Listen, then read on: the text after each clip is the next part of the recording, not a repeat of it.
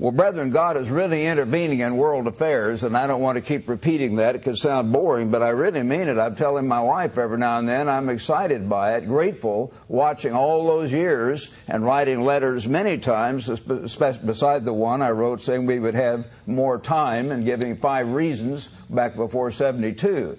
But now we have Putin, who is describing himself maybe as going out in November because his term is up, but some Russian expert who lives here was saying, well, don't necessarily trust in that. He has a way of maneuvering and declaring an emergency. He may not be out in November. And he, of course, is a dictator, and Russia has far more atomic and hydrogen bombs than any other nation on earth beside the United States. And he's becoming very, very Hitlerian if you watch him. So we see that moving forward. We see China getting the largest army on the face of the earth and getting more atomic and hydrogen weapons and missiles and all kinds of delivery systems and submarines and so on, far beyond any defensive need they have. And we see Iran moving right ahead to get their atomic bomb. And the Jerusalem Post and other sources in the Middle East are saying that the United States and Israel may cooperate yet this summer and launching an attack, a preemptive attack, to blast out their nuclear systems before they progress too far.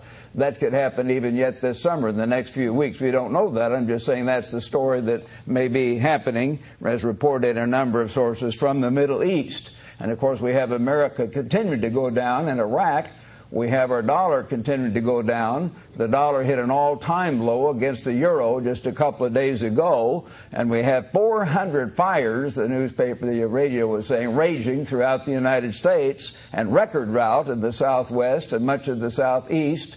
And just a whole bunch of things. Just a few of the things that are happening. Yes, the things we've talked about and the things I've talked about personally for over 54 years in the ministry are all coming together in a panorama of prophecy that is exciting. And brethren, we really don't have that much more time.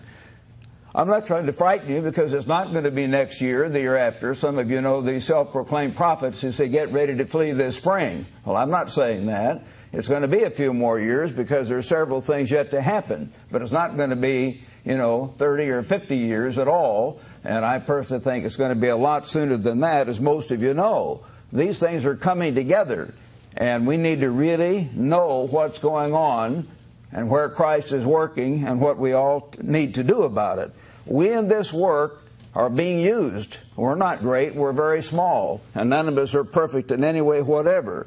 But we're being used by God because of the training we've had, many of us in the ministry, Mr. Apardine and Mr. Ames and I, trained directly by Mr. Armstrong and worked with him for decades. And others in the work have been trained and used for years by Christ. And we're being used by Christ to warn Israel, to give a positive, not just attacking others and kicking people out of the church if they don't agree with this. As you know, that kind of thing is going on in one of these groups. And some of the people are here, as a matter of fact, who have been kicked out. And all across the country we're hearing about it. We're not doing that kind of thing, proclaiming ourselves apostles and prophets and so on. But we are doing the work of warning Israel and our people in a positive way with increasing power, and preaching the gospel of the kingdom of God, and talking about preparing kings and priests and teaching the government of God, because that's the very thing we're being prepared for. And we're doing that in an increasingly powerful way. And I think most of you know that. But do you really trust God and Christ to lead His church and those who are doing the work? Brethren, as we approach the very end, that does become more important. It really does, to think through and to understand. It's not a matter of me. I may not be the one to finish the work, and I've told you that, and I mean that. My wife knows I mean that. I'd say that to her, and she says, well, quit talking about dying. I don't need to hear more about that sometimes. I'm not talking about that. But I do not plan on necessarily living forever in the flesh, and I know I could be taken. And I know some younger, more capable man could carry on. That's up to God. And God's in charge, and Christ is in charge. I believe that. But I don't believe that perfectly. And I don't claim to. I don't think any of us believe it perfectly. But we do need to really learn to trust in God and in Christ. God tells us back in Romans, if you turn there with me, turn with me, brethren, to Romans 14. I'm going to try to find the T under here. Oh, here it is on the left.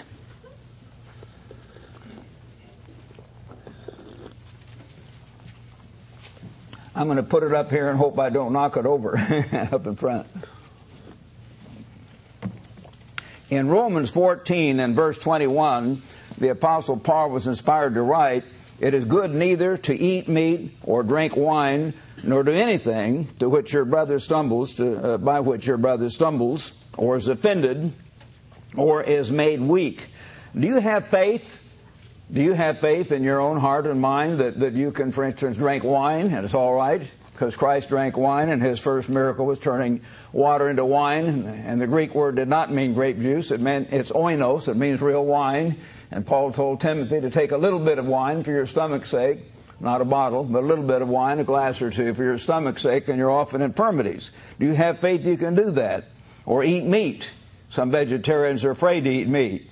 Have it or exercise it to yourself before God. If you're off in India and we're in the middle of a campaign and you're converting people just coming out of Hinduism, you might not want to eat meat in front of those people for a while. You may want to have consideration for their weakness, not your weakness, but their weakness, till they can understand, not that what you're doing is wrong, but not to offend them unnecessarily. Happy is he who does not condemn himself in what he approves. But he who doubts is condemned. He's condemned if he eats, if you doubt, because he does not eat from faith. For whatever is not from faith is sin. And brethren, there are several different definitions of sin in the Bible. The main one, of course, we know is in 1 John 3:4. Sin is the transgression of the law. But here's the major secondary definition of sin. Whatever is not of faith is sin.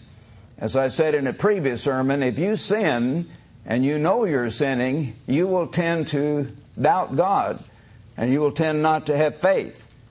Sin brings guilt, and a feeling of guilt is a great destroyer of faith in God. You've got to do what you know you ought to do, or you cannot have faith, and your prayers are not going to be answered in the same way, and so on. Here's a very important scripture. Whatever is not from faith is sin. And that's a very important principle. Faithlessness leads to sin. Because if you get in the habit of knowing something and you realize it's right and you water it down and you change it and you go over here and you go over there, you are sinning. You're showing God that you don't have that fear of God, that awe of God, to really do what He says once you know what He has said. So we need to think about that. In Luke 4 and verse 4, Jesus Christ said, "Man shall not live by bread alone, but by every word of God." Now that was a command. And so if we know what the Bible says anywhere in the Bible, and we know the New Testament magnifies the Old, we understand that. But we'd better do what the Bible says, or we will tend to have doubt, and we will tend to have frustration, and we will tend to be weakening the very fabric of our character. We will be tearing down our own integrity in that sense. So you've got to learn to live by what God says in every phase of your life. In every phase, every area of your life, do what God says in faith. In just in the Gospel of John, let's go there first of all, the Gospel of John, chapter 14. John, chapter 14, one of my favorite chapters, and I like to expound the whole thing, of course, but we don't have time for that here in this context. Verse 23, Jesus said, "If anyone loves me," let's go back to verse 21, start in verse 21. He said here, "He who has my commandments," plural, "and keeps them, it is he who loves me. And he who loves me will be loved by my Father, and I will love him and manifest myself to him." So you love Christ, you love God by doing what they say. You're indicating to them, we know you're there. We know you're right. We know you're good. We know you're true. We know you're wonderful, which we should know. So we will do what you said or what you say and not argue about it, not water it down. That's the way you show love to your Creator. And Judas asked, "How will you manifest yourself to us and not to the world?" And Jesus said, "If anyone loves me, he will keep my word." Jesus said, live by every word of God. "And my Father will love him, and we," God, the Father, and the Son, Jesus said, "I and the Father are one," "we will come to him and make our home with him." We will literally live within Him through the Holy Spirit. And I think we all know, of course, what that means. Through the Holy Spirit, they live within us and guide us and lead us. He who does not love me does not keep my words. And the word which you hear is not mine, but the Father's who sent me. So that's a very important concept. You show love to God by doing what He said. Obedience equals love.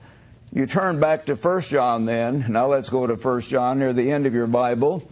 Chapter 3, 1 John chapter 3, and beginning in verse 18. John, the disciple Jesus loved, near the end of his life, after everything was changed that was changed, and very little was changed, by the way, as we know. But here he is, the last remaining true apostle. He says, my little children, 1 John 3, verse 18, let us not love in word or in tongue, but in deed and in truth. Let's do what God says. Indeed, show we love God by doing what He says and shows us. And by this we know that we are of the truth. And by the way, brethren, what is the truth? Again, we all know, John 17:17, thy word is truth. And my brethren, I think you all understand, I hope you understand, that we get the truth from the Bible, not just by command, but by the example of Christ and the apostles, if their example is shown to be a right example and God was guiding them in it.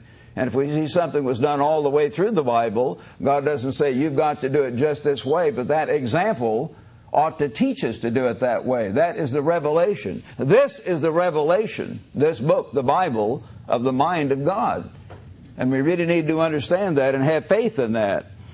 So don't just love in word, say, oh, I love God, but do what He says. Do it in deed and in truth. Thy word is truth.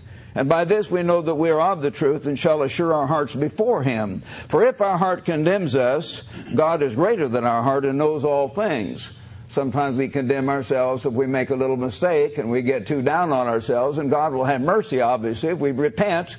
We've all had to be forgiven. I have to be every day by God, I'm sure, over and over, and you do too.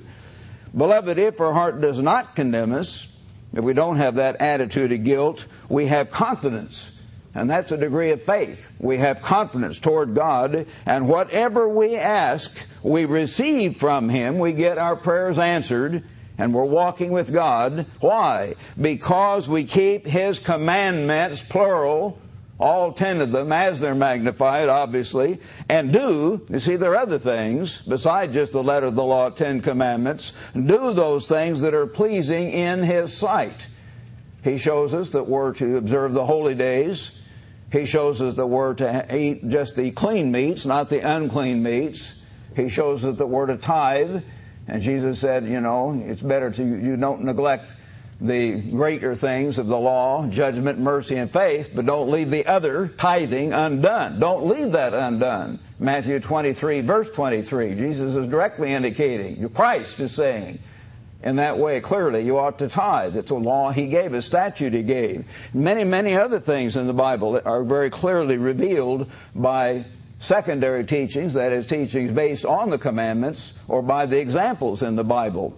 And we need to follow those things. So we have our prayers answered. We are blessed by God, and we will be in God's kingdom if we keep His commandments. That's the biggest two-letter word in the English language, if. If we keep His commandments, and if we do those things that are pleasing in His sight.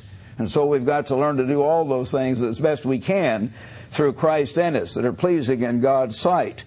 Back in Colossians chapter 1, if you turn there to Colossians here in your New Testament, Colossians 1, verse 13, just breaking into the thought, Christ, or God, has delivered us from the power of darkness.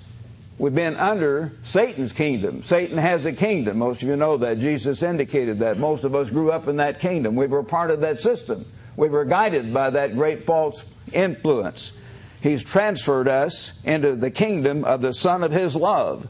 So we're already in God's kingdom in the sense of being begotten sons of God, and we're part of what? Of God's kingdom in that sense. We're part of God's government even now, because the government, as so many scriptures explain, I've given you 1 Corinthians 6, chapters 1 to 6, chapter 6, verses 1 to 6 many times, you know, how we're to judge angels and judge the things of this life and so on. God tells us over and over that we have a government. And God has a government in the church. And we're to understand that and respect that. That's 1 Corinthians 6, verses 1 to 6. But we're in His kingdom. We're in His government now, as begotten members of the government of God, in whom we have redemption in Christ through His blood. We don't leave out Christ's blood in our gospel. We have to come to the kingdom of God through His blood. The forgiveness of sins. He is the image of the invisible God, the firstborn over all creation. For by Him, by Christ, all things were created that are in heaven and that are on earth, visible and invisible, whether thrones, dominions, principalities, or powers.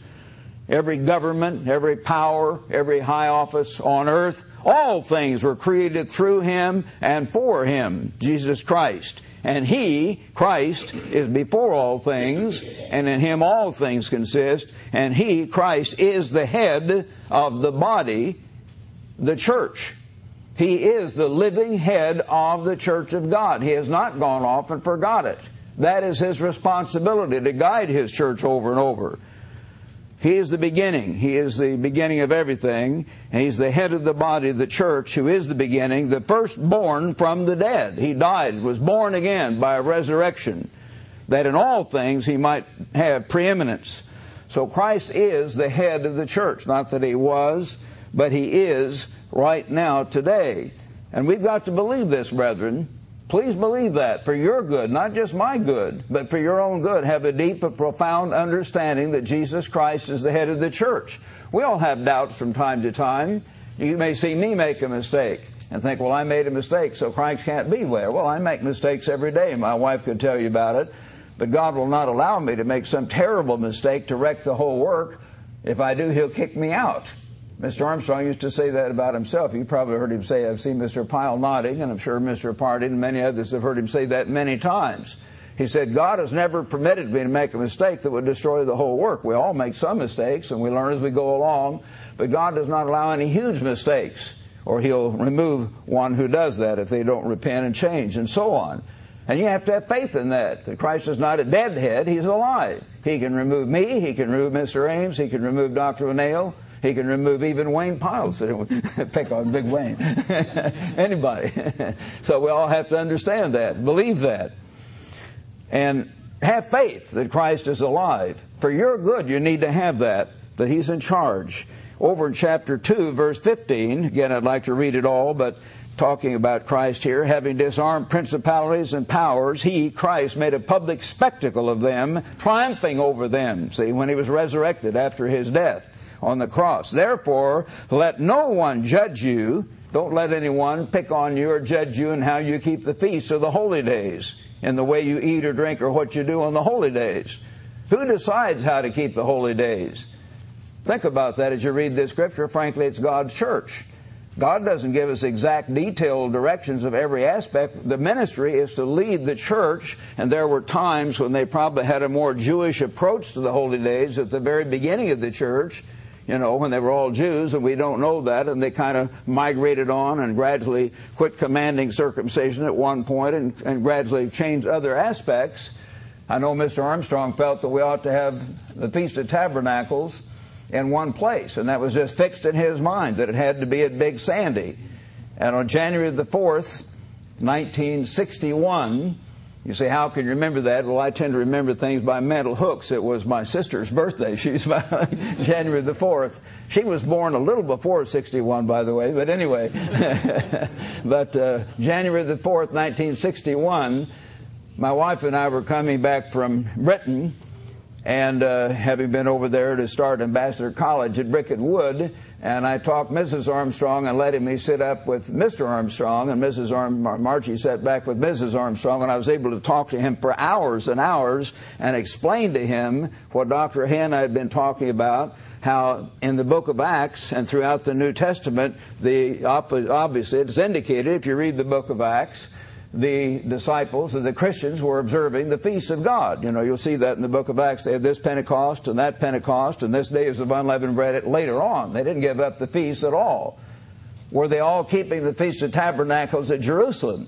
No. And I went through that in detail. We never had time to get to him thoroughly about that. And so he saw that. I said they wouldn't even let them in the temple. And if a whole bunch of Gentiles came over there to observe the feast, they'd probably kill them and wipe them out. They were already mad at the church and all the rest of it. So he came to realize that, yes, Paul probably let the brethren in Ephesus have the feast there, and the brethren over in Rome, a different place, have the feast there. They weren't all able to travel, and as we are today, they didn't have airplanes and all the rest of it. So they had the feasts in various places. And so that very autumn, he let me call Les McCullough, who was working as Ted Armstrong's assistant, and Ron Kelly was up in Sacramento and pastoring Sacramento and Reno. And I asked them, I wasn't yet director of the ministry, but I was working with Ted and running the work in the ministry and was second vice president. So I asked them to go up to Sacramento area, and in mid-California, I could see that was the other place. And Mr. Armstrong agreed with that. A big feast in Big Sandy, but out west, rather than making all the churches in Washington and Oregon and California and so forth drive way back to Big Sandy, we would get to meet out there. So I gave them I didn't have very many ideas. I suggested the state fairgrounds in Sacramento. They went there and found that wouldn't work, and they couldn't get the right place. So they looked around, and God led them to find the place up at Squaw Valley. And so that very autumn, some of you older brethren remember, we began to have the Feast of Tabernacles in Squaw Valley, California, for the first time, the autumn of 1961. And I was a small part of that. That was just a small thing. It's not a huge thing. There are several of us beginning to think and pray about that. But brethren, the church has to work that out. It isn't for all the brethren. And then where did we meet? Did we put up a grass hut up at 6,000 foot level? And we would all frozen to death. No, we met in a little warmer place. Not too much warmer at first. Remember, the open part was there at the first year. We really got cold. We had one year like that up in Saratoga Springs up in New York, upper New York State. It was very beautiful. My wife and I were there. Cheryl and I were there for that feast, the first part of it. And we had this saying going around among the brethren. It was really cold, and it was the coldest feast I ever attended, frankly, even colder than Squaw Valley. And we had the saying going around, many are called, but few are frozen. And wow, was it cold. But anyway, God helps work those things out and guides the ministry to tell us we have the church in this building and we have it at 2 o'clock. Now, we could have a committee, and the committee could go around to all of you and have a vote and work, but God doesn't work that way. He never has worked that way. We get advice. Certainly, we often get advice on things from the brethren. When we were to move back here from California, as many of the brethren know, I talked to Mrs. Pyle. I'm sure I did done it before we came. And I talked to several of the ladies in the office. I talked to a whole bunch of men beside the ministers. I didn't just say, we're just going to move back to Charlotte. God says, in multitude of counsel. We tried to get multitude of counsel. We thought about it, prayed about it. My wife and I looked in several different cities, as you've heard me describe, and finally you could just sort of sense, and I can't take 20 minutes to try to explain how the doors just open here in a remarkable way. And we came here, and I think God guided that. But God works through the ministry, and you have to have faith in that. You have to prove somewhere along in your life, you must prove, brethren, for your good, where Christ is working. You've got to prove that. It's not that other people are bad, but where is Christ primarily working? Do you want seconds or thirds or leftovers or whatever? You have to figure that out. How great a reward do you want to have? Do you want to be where Christ is primarily working and where His work is being more powerfully done and where His government is being more perfectly exercised? Those are big things in God's mind. Big things, not little things, because we're preparing for government. We're preparing to be kings and priests. And so you need to be sure of those things. Again, I'm not trying to make anyone upset or pick. I'm just saying those are important things for your life. As we get toward the end of this age, you need to prove those things. So God says, don't let any man judge you in food or drink regarding the festival, new moon, or Sabbath, regarding the eating or drinking or what you do, which are a shadow of things to come. Certainly the holy days are a shadow of the Christ's plan, and the Sabbath is a shadow of the coming seventh day seventh 1,000-year rest, the millennial Sabbath, and so on. Let no man judge you, but the substance is of Christ. Why do they put the word substance in there? Because they don't really understand, or else they don't want the right word in there. The word, look it up if you haven't entered in here, write it in your notes. The Greek word is soma, S-O-M-A. That is the word that is used throughout the New Testament for the church, the body. That is the exact word used by the same author, Paul, in the same letter back here in Colossians 1 verse 18. He is the head of the body, the church. S-O-M-A, soma. And so he's talking about the church. Don't let any man, just some individual, come along. Here's what I think. We have a bunch of floaters, and they come in and out of the church, and they're not sure what to do, and they don't attend regularly, and they all have their own ideas. Here's what I think, and here's what I think. Don't let that judge you. Don't let that guide your life. You try to find where Christ is actually doing His work, and follow those whom He is using to do His work and to preach His truth to the world. Let the body of Christ show you how to keep the holy days. Let the body of Christ show you how to keep the Sabbath. Let the body of Christ make basic decisions about the church of God, the government of God, the direction of the work, and everything else. And recognize that even though men in the body of Christ have always been imperfect, except Christ, who is not a man, nevertheless Christ is in charge, and He will guide it overall. He will guide it overall. He is alive. So you've got to learn to have faith in that, brethren, or you really could have a lot of problems later on, and you need to really understand that. Turn to chapter 3, Colossians 3, verse 17. Let's begin there.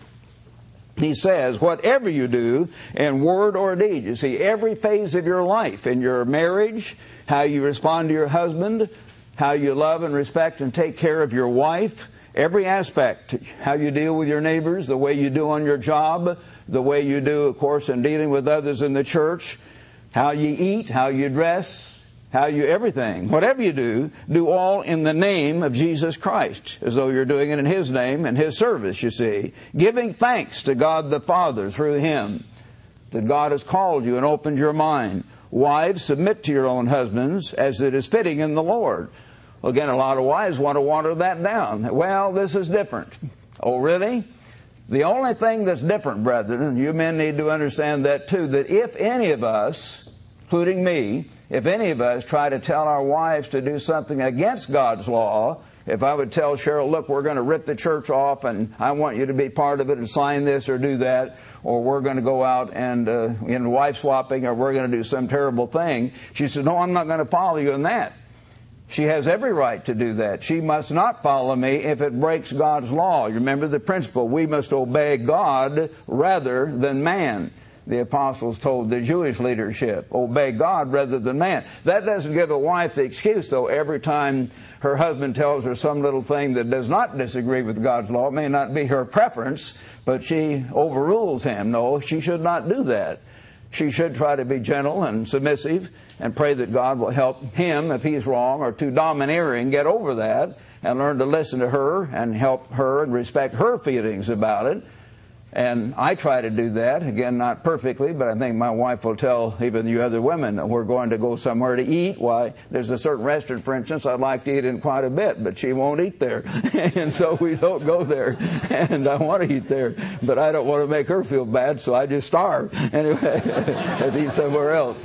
And, all kinds of things about where we eat or how we decorate the house or do this or that. Why, that's I try to, be very concerned about what she wants. I let her primarily decide how to decorate the house, all except my study. And don't want too many feminine things in my study and stuff like that all over, because she's better at that than I am, and that's her interest and her time and her responsibility, and that's good. I don't need to tell her every dress to wear and everything she should do.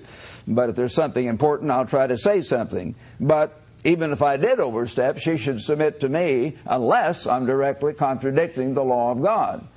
So wives, submit to your own husbands. Don't say, well, yes, but. No, get off that. Don't get on that well, but all the stuff all the time. That's making excuses, you see. And the same thing here about the rest of what he says here. Husbands, love your wives. Well, sometimes your wife may talk too much or pick at you or do something, but don't get mad at them. Don't be bitter against them.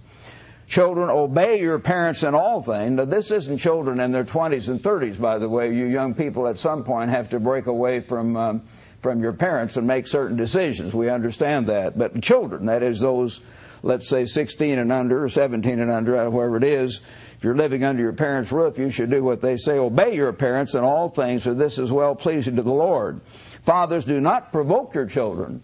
So we should not try to push them and make them upset by going at them too hard, lest they become discouraged. Servants, obey in all things your masters. But again, if they tell you to steal or something, obviously you don't do that. And whatever you do, do it heartily, verse 23, as to the Lord. See, in every phase of life, you're trying to serve Christ. He is your immediate boss, and not men, knowing that from the Lord, it's from the Lord Jesus Christ, your living head, you will receive the reward of the inheritance, for you serve the Lord Christ. Christ is your immediate Lord. In every phase of your life, you serve the Lord Christ, and everything you do should be from that point of view, and doing that in faith. That's what He wants. And that's what His Word indicates that you should do. And all of us will be better off if we do more of that. Brethren, what if I told you it was time to flee? What would happen? An awful lot. Well, here's the way I look at it. And then what about these other groups? And I don't mean to be picking on them. They're good people out there. But God has allowed His church to be splintered. And if God revealed it to one of us, maybe my successor, put it that way, let's just think. I'm not about to say you're going to flee in the next year or two, by the way. There's several things yet to happen. So don't get excited. I'm just saying, what if the time came that all these things I'm talking about got pretty close and you couldn't quite see it was yet time to flee? And I, who had been with Mr. Armstrong way back in the late 40s, early 50s, had been in the ministry all these years and had never come up with something wild like that before, and I haven't, said it's time to flee. Now, some of these other groups wouldn't flee with us. You know that. Well, I don't know. No, Rod Meredith, he's too strict. We're not going to go. They wouldn't be there if God told me. You say, well, I think God will just show it to everybody. Well, if you want to take that chance, you do that.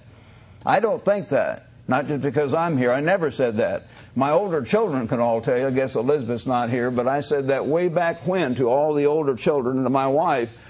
I said, if that man, I said it more than once, I'm sure they'd remember it, meaning Mr. Herbert Armstrong. I said, if that man says it's time to flee, I'm going to flee. Not because I think he's perfect. I did not think that, and I do not think that now, because he made a lot of mistakes, and I knew about those mistakes probably better than anyone that's still alive today. I work with him more closely over a longer period of time, and I love him, look on him as a second father. But I saw God was using the man in spite of his mistakes. He was used by God more than any man in modern times to restore the whole paradigm, the whole pattern of the way of life we ought to be living and the meaning of Christianity. I'm going to bring in that word paradigm. Some have said that's Tkach's word. We can't use that. That's Mike Fazell's word. Too bad, Mike Fazell. I'm going to use it anyway. So you brethren out in the field, get used to it. We're going to look it up. The word paradigm means a model. It means an understanding of the whole pattern, the way things ought to be done in a certain situation. And it's a good word. It describes that whole concept. So we're going to start using that once in a while. That's a word in the dictionary. It's not Mike Fazell's dictionary. It's Webster's dictionary.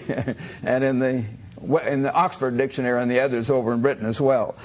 But anyway, God used that man, and I knew he was a businessman, in the sense he was thoughtful. He didn't jump here and there with emotion.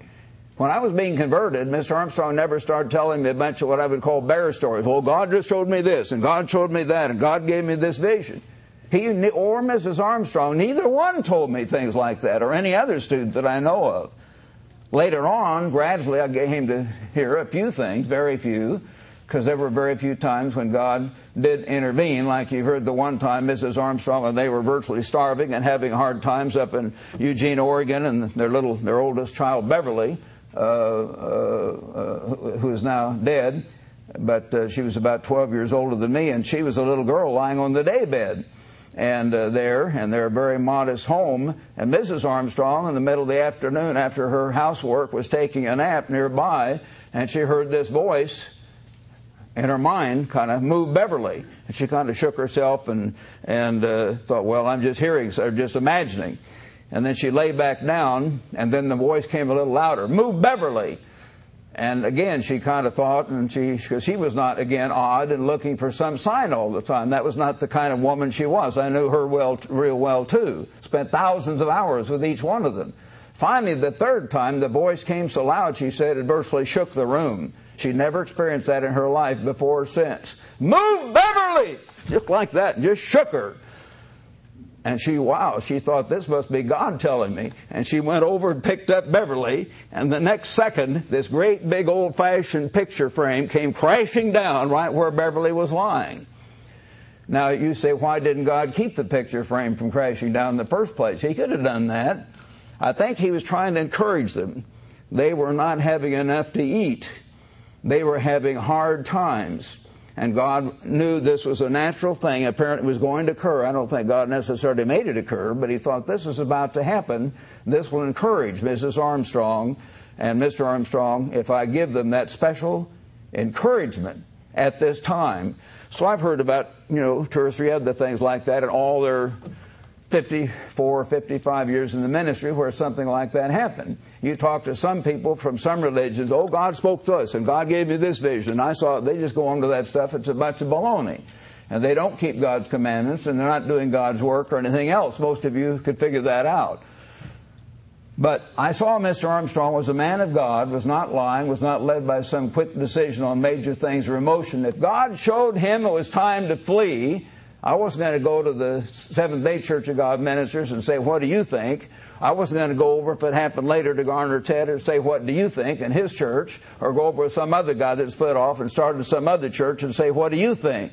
I knew that Mr. Armstrong was using, or God was using Mr. Armstrong. He was God's primary servant. He was the one God was using, and I was going to leave. And I said, I don't care if we're embarrassed and had to come back. I would 10 times rather be embarrassed and have to come back than not to go in the first place and be herded into a concentration camp and see my wife tortured and my children and all the rest of it. Think about it. Somewhere on this earth is the true church of God. Somewhere on this earth is the church is going to preach the full truth of God. Not perfectly, but more than any other church. Somewhere the work is going to be done more fully. You need to figure that out. In spite of personalities, in spite of your well buts, or here's the way I look at it, type of attitude. Because we're getting toward the time of the end, and we do need to get certain things straight for our own good, brethren. At some point, we all need to prove these basic things and have faith in what Christ is doing and where Christ is working. In Ephesians chapter 1, if you would turn there at this point, Ephesians now, brethren, chapter 1, and I want to begin reading in verse 19. And he describes the exceeding greatness of God's power toward us who believe according to the working of his mighty power, which he worked in Christ when he raised him from the dead and seated him at his right hand in the heavenly places, far above all principality and power and might and dominion and every name that is named, not only in this age but in that which is to come. That great mighty being, Jesus Christ, who sits alive, our living head, who's the head of this church, alive, active at God's right hand. He put all things under his, Christ's feet, and gave him to be the head over all things. Christ is the head over our summer program. He's the head over church administration. He's the head over every aspect of this work. Does Dr. Winnell ever make a mistake? Yes, he probably does. But Christ's going to guide it over all. If I can't figure it out with the help of our other men and try to get Dr. Winnell, and he will try to respond to it, I know, and has done, and not get his feelings hurt, then Christ will intervene and straighten it out in due time. I know that, and I know he knows that too. And if Christ needs to, he'll straighten me out through the other men and the counsel, or through circumstances, or through sickness, or a great vision where he shakes the bed I'm sleeping in at night. He can do it in any number of ways. Christ is not limited. And He is not dead. He is alive. God put Him over all things to the church, which is His body, soma. The fullness of Him who fills all in all. So we need to really understand that Christ is overall guiding all these decisions. I've told you about various trials and tests I've been through, sent away here or there, which didn't seem to be ideal at the time, or got fired from a job. And I trained several of the men who worked for me. I better not name them all, but 4 or 5 of them. And I even kidded about that later. I keep training my bosses, you know. In fact, Ted Armstrong was in my freshman class for a few weeks at the end of the year, and then he just gave it to me, Mr. Armstrong, at the end of the year, and then the whole epistles of Paul and second-year Bible class. But he became my boss, and several others as well, without naming them. And that's fine. God did that. The elevator goes up and the elevator goes down. You trust in Christ, and Christ works it out in the end. That's what we have to come to understand and not get our feelings hurt about it.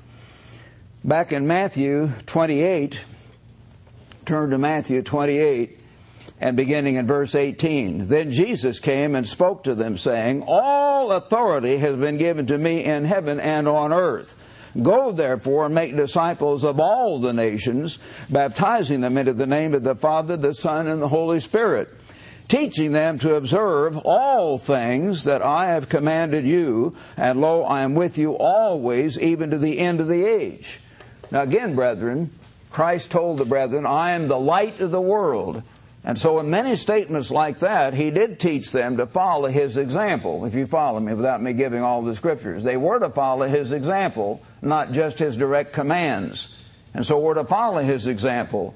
And we're to follow the examples of Peter and James and John and the Apostle Paul. As we see, they're indicated to be good examples in the Bible. Follow the good examples of Moses and so forth. Follow the good examples of God's church. So Christ said to go out and follow that. Do that. Don't do something else. And that is living by faith. If we do what He says and teaching, the laws of God, and teaching about the kingdom of God, and teaching about prophecy, and expounding Matthew 24, Mark 13, and Luke 21. And of course, He talked about the Old Testament being the Word of God. That's the only Word of God there was when He said to live by every Word of God, and so on. So we're to do that. And so we're to do all these things. In 1 Corinthians 11, brethren, a couple of key things here. I better not take time to read all these longer passages. I'd like to, because I used to teach epistles. But he said in verse 1, imitate me, Paul writes, imitate me just as I imitate Christ. So we're to follow Paul's example. Now when Paul was, for instance, raising up churches, if you read the book of Titus, I'll just refer to it, write it in your notes, chapter 1, he didn't say, brethren, let's have a vote on who the ministers are to be. He instructed Titus to appoint elders in every city. He said, you appoint, no voting, no politicking, you appoint elders in every city. Christ was the God of the Old Testament. We all know that. 1 Corinthians chapter 10, verse 4. That rock was Christ. He was the God of the Old Testament. What did Christ instruct Moses to do and his servants back then? In chapter 18 of Exodus, He told them to appoint. No voting, no politicking. Let's have this committee decide this. And no, He appointed them. That was always God's government. I will give you $1,000 out of my own pocket, not the work, personally. If any of you or any of you brethren out there who hear me can show me one scripture in the Bible where they ever had politicking or voting in the sense of choosing a leader or making some major decision in the work or that sort of thing. I know one other church tried to come up with the selection of Matthias to replace Judas as their excuse. Some of you remember that when they were starting out, they had to come up with some excuse. It didn't say that. It just says they cast lots, and then they thank God there in Acts chapter 1. You, Lord, we thank you, Lord, that you have chosen this man to take the place. It was an appeal to God. It was not voting. It was not voting. Again, they've used the excuse in Acts chapter 6 about the selection of deacons, saying, well, they were voting. No, they were not voting. The apostles took the lead, and the apostles who were in charge, no doubt Peter was the spokesman nearly every time when it says who was doing the speaking. It was Peter. He wasn't a dictator, but he was certainly the main spokesman, and that was the pattern. And Paul was the main spokesman over the Gentiles, and that was the pattern. He said, you set forth men with these qualifications whom we may appoint over this responsibility. Some of us here in the office may decide, well, we will say, well, to you, brethren, we'll ask 3 or 4 or 10 other people, what do you think about this or that job and who can best do that? Or in the ministry, I've sometimes asked others, who do you think would best do this and that? When I had to appoint someone to be in the job Dr. Winnail is in, for instance, I don't think this will embarrass him, but I asked probably 8 to 12 different people about it and got their opinions. What do you think? Who do you think would be the best man to fit that? And he was one of the top 2 on everyone's list. And the top one, I think, slightly more than the others, and certainly I felt was better for the particular responsibility. And the other man actually felt it was better he didn't. He didn't say I wouldn't do it, but at any rate, Dr. Winnail fit. It was a multitude of counsel, but it was not voting. It was getting their opinion. It was getting multitude of counsel. That's what God does tell us to do, and that's what we try to do. So this is the pattern. Follow Christ and follow Christ's government and not come up with their own ideas of government, which is contrary to the practice of the Bible, the example of the Bible, and is a major, major thing, not a little thing, a major thing in the mind of Jesus Christ. I'm just telling you that. Now I praise you, brethren, that you remember me in all things and keep the traditions as I deliver them to you. What was the tradition in God's church for 52 years? Under Mr. Herbert Armstrong, whom God used more than any man in modern times. The tradition was not voting, not committees, not politicking, but multitude of counsel, and then he would make the decision. It was not voting, and so on. That was the tradition. And that's what we're following today, because that's the pattern of the Bible. That is the right tradition. That is the right teaching. That's the right example all the way through the Bible. And it's important you understand that. So anyway, Paul certainly goes into that kind of thing in a number of places here. But one thing I want to, without reading this whole chapter, turn to verse 18. 1 Corinthians 11:18. He says, first of all, when you come together as a church, he gets on into the Passover and how they were taking the Passover wrongly. He says, I hear that there are divisions among you, and I partly believe it. For there must also be factions among you. God has allowed factions today in His church. He has not caused them. He has allowed them. But there must be factions among you, that those who are approved may be recognized among you or manifest. And certainly the fruits of following the way of God more closely are the major fruit, and also who's doing more of the genuine work of God. Those things are pretty clear to those who want to understand. Over in chapter 14, 1 Corinthians chapter 14, he says in verse 32, the spirits of the prophets, that is, these spiritual gifts of prophesying or speaking in tongues, are subject to the prophets. If some of you have attended these Pentecostal meetings, as I did when I was a younger man, they'll just break in and contradict each other or ride right over each other, interrupt each other, I should say, and babble, babble, babble. They're not really speaking in a foreign language, but just a babble anyway. But they're subject to the prophets, for God is not the author of confusion, but of peace in all churches of the saints. God is not the author of confusion. He has allowed factions, because God tells us there must be factions to show to Him, and as He and Christ are testing us, and they are testing me, and they are testing you. Will John or Jim or Jack or Rod Meredith or Doug Winnail or Dick Ames or any of us, will these people walk as closely to me without making excuses, without trying to water things down, without saying yes, well, but will these people walk as closely to me as they possibly can? And He's testing us on that, brethren, the rest of our lives. We may love others in the church who don't do that. And I know that. I love them. They're weak. There are other people in these other church groups who are nice people, but they may not do that in many things they're doing. Do I hate them, wish them all to go to hell? No. Do I think many of them are going to be literally shaken to the core of their being when these things start happening big time and come with us? Yes. I think probably hundreds will come with us before the end, maybe thousands, and be able to go to a place of safety and be in the first resurrection and all that kind of thing. But that's up to God and up to them and how they respond to these things. That doesn't mean they're evil or something horrible. It's just that each of us has to be close to Christ and to do the very best we can and not to make excuses. So we're to follow the traditions of God's church. True government, the right form of church government, the right approach to it and the way of carrying it out, and true unity is a vital thing, a major tradition of the Church of God. When Mr. Armstrong listed the 18 truths that he had been used by Christ in putting back in the church, that was number one.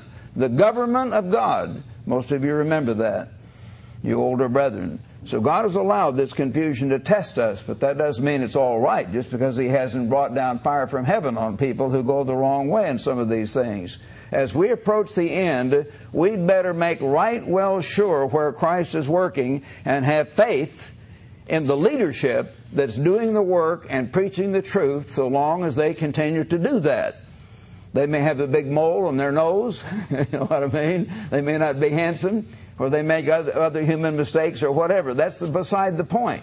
The point is, are they really preaching the truth, doing the work, and practicing the right form of God's government, and more so helping people in that church prepare to be kings and priests by teaching the government of God, by teaching that whole approach so they can be better prepared. You see, that's very important. They're taught a wrong form of government for 10 years or 20 years. How's that going to prepare them to be kings and priests in the right form of government?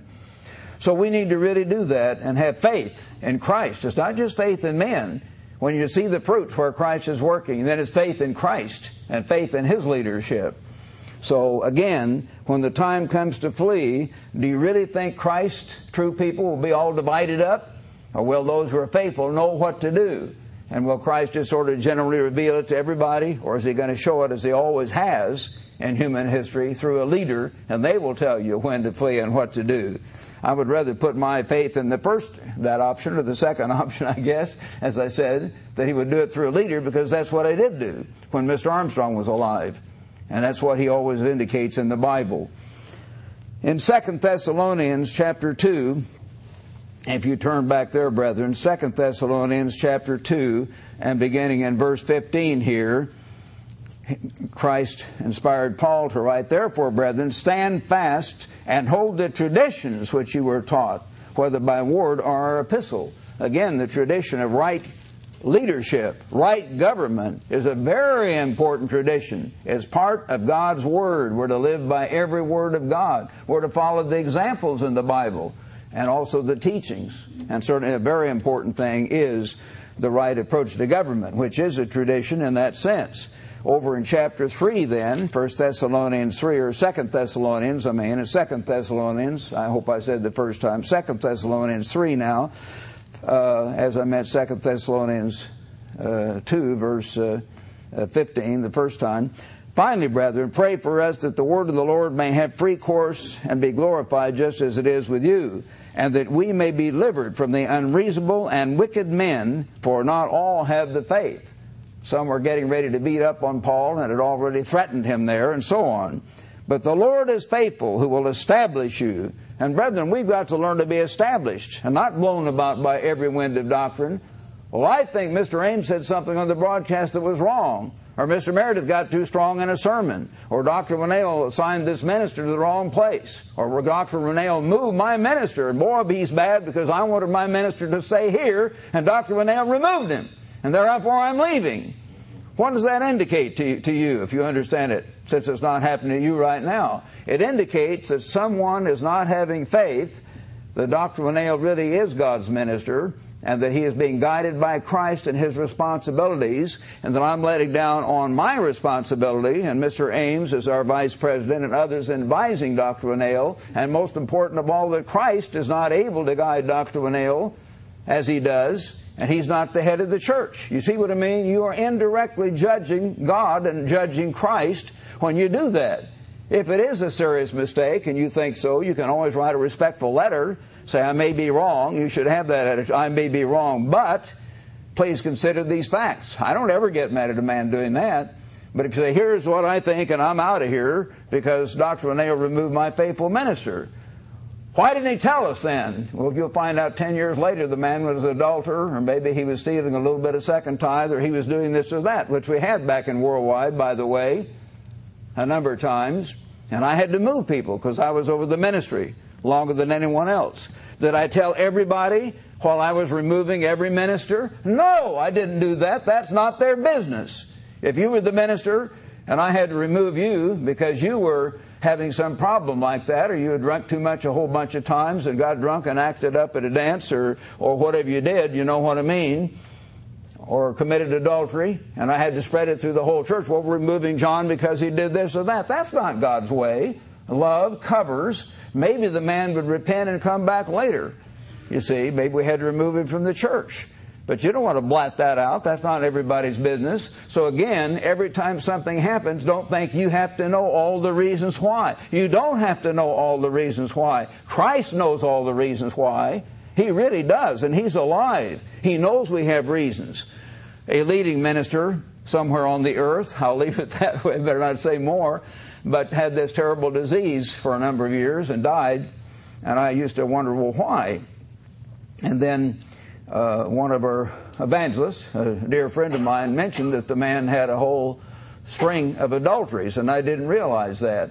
And in this particular case, it was not anyone at headquarters, but someone else. And I didn't know that at first. I thought, well, the man has done well, and how come God let him get this terrible disease? And then he died. Well, that doesn't mean everybody who has adultery is going to die. It just means that somehow God let this man die prematurely.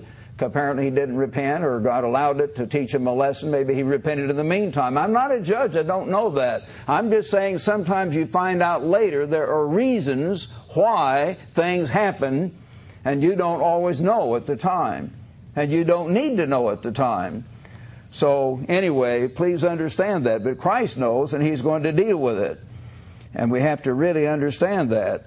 So in 2 Thessalonians chapter 3 now, and verse 1, 2 Thessalonians 3, and I'm already starting to read there. He will establish you and guard you from the evil one. And we have confidence in the Lord concerning you, both that you do and will do the things we command.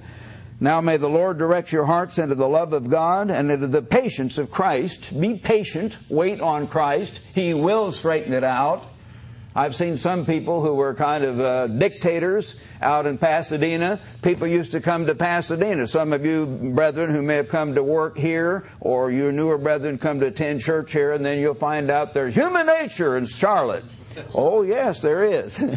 And out in Pasadena, people used to come out there, literally thousands of them. We finally had 3,000 people meeting on average, I think it was, at the headquarters church, because they would meet in the area. I mean, they would, we had about 1,200 and 1,400 sometimes, counting the mother's room in the auditorium. And then we'd have people in the morning service. And then we had them over the Imperial Gym morning and afternoon, plus the Spanish church and the recital hall. And an average, I think about 3,000 people. Well, out of 3,000 people, you're going to get some rotten apples occasionally. And we had 2 or 3 people that were, minor department heads, and they would browbeat those under them and give them the business and make them just feel like nothing and just beat them down.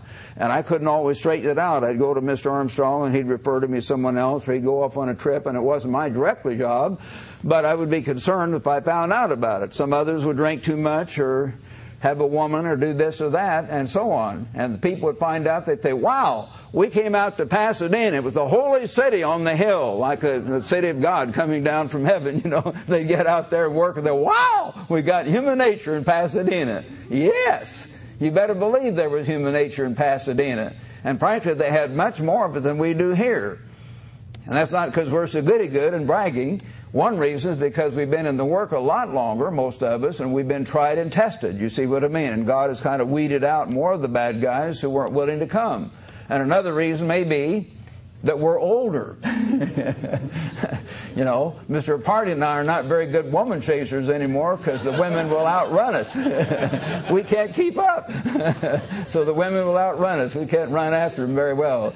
And then you know what I mean. I'm kidding, but you see what I mean. It helps you to be good as you get older. Your get up and goes partly got up and went.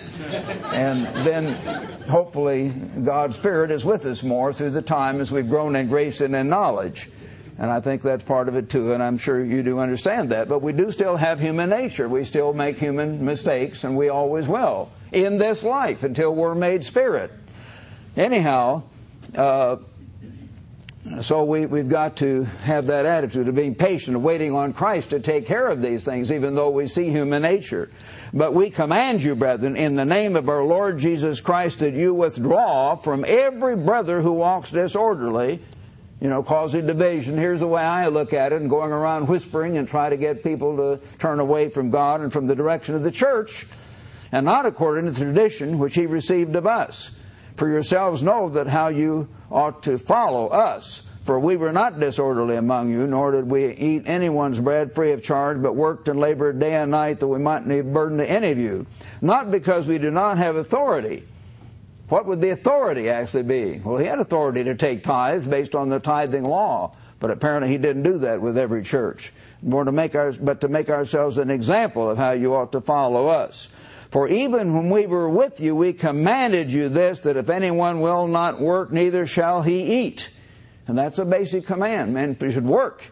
For we hear that there are some who walk disorderly, not working, but are busybodies.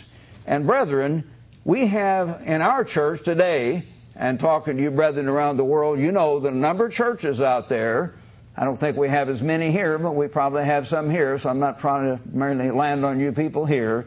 But we have people out there that are floaters.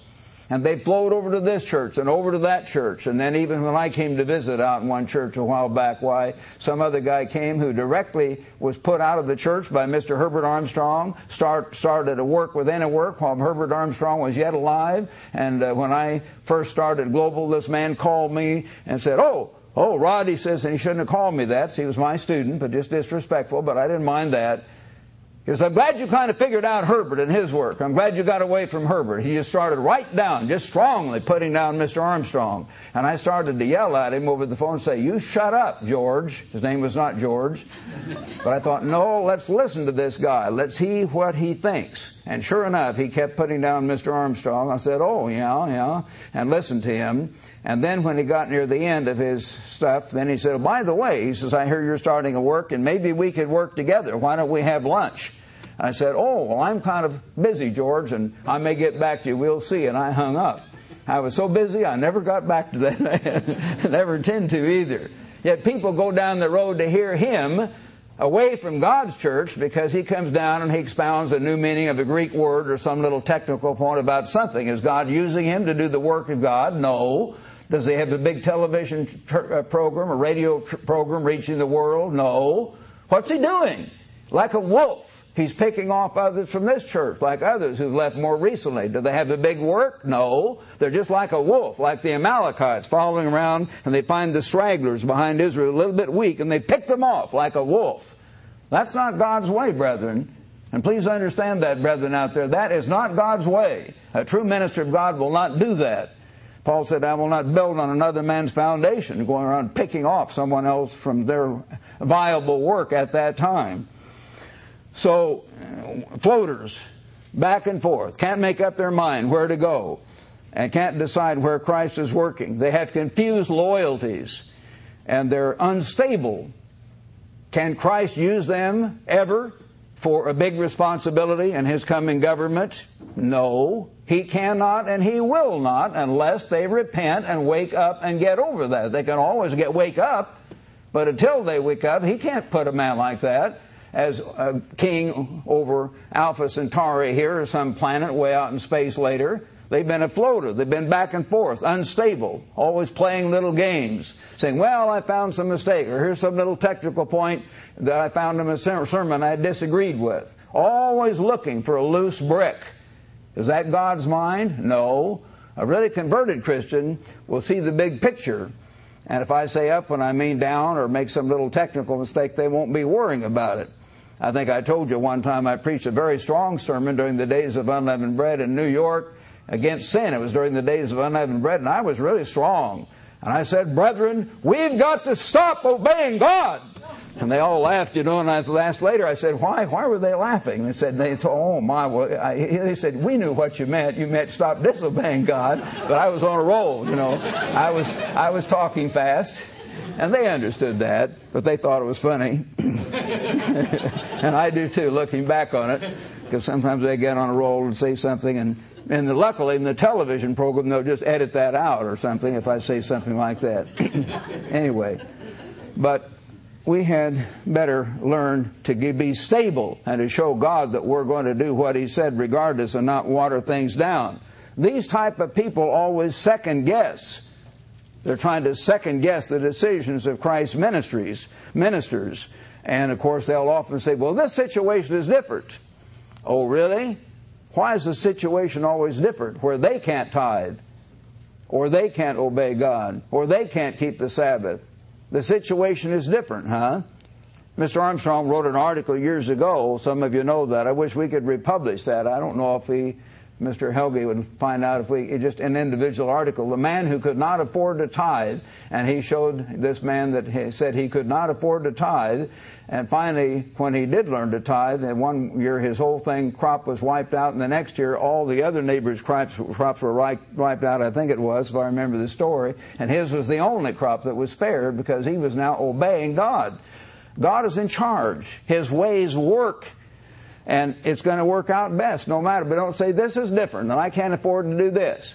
Or I can't afford to keep the Sabbath. My situation, no, you can afford to keep the Sabbath. You better believe you can. And in the short run, you might have some troubles. In the short run, some people have had to give up jobs. But in the end, God will often give them a better job or a job just as good. He will take care of them in the end. He will never leave us nor forsake us. And again, we have to have faith in Him to do that. And He will do it. So don't think it's different and make excuses for watering down the way of God. Well, again, let's go back and realize the basic importance of what I read you at the very beginning of the sermon. Romans chapter 14. Do you have faith? Verse 22.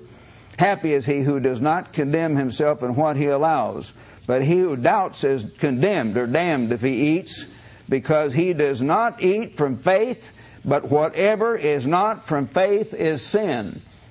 And if you begin to water things down, and if you begin to go against the very church you know is doing God's work and say, well, yes, but, or this man titillates my mind over here, and I know Christ is working over here, but I want to go back and forth and play funny games. Think about it.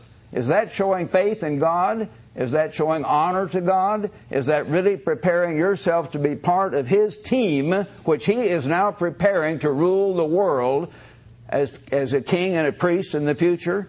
I think you all know the answer.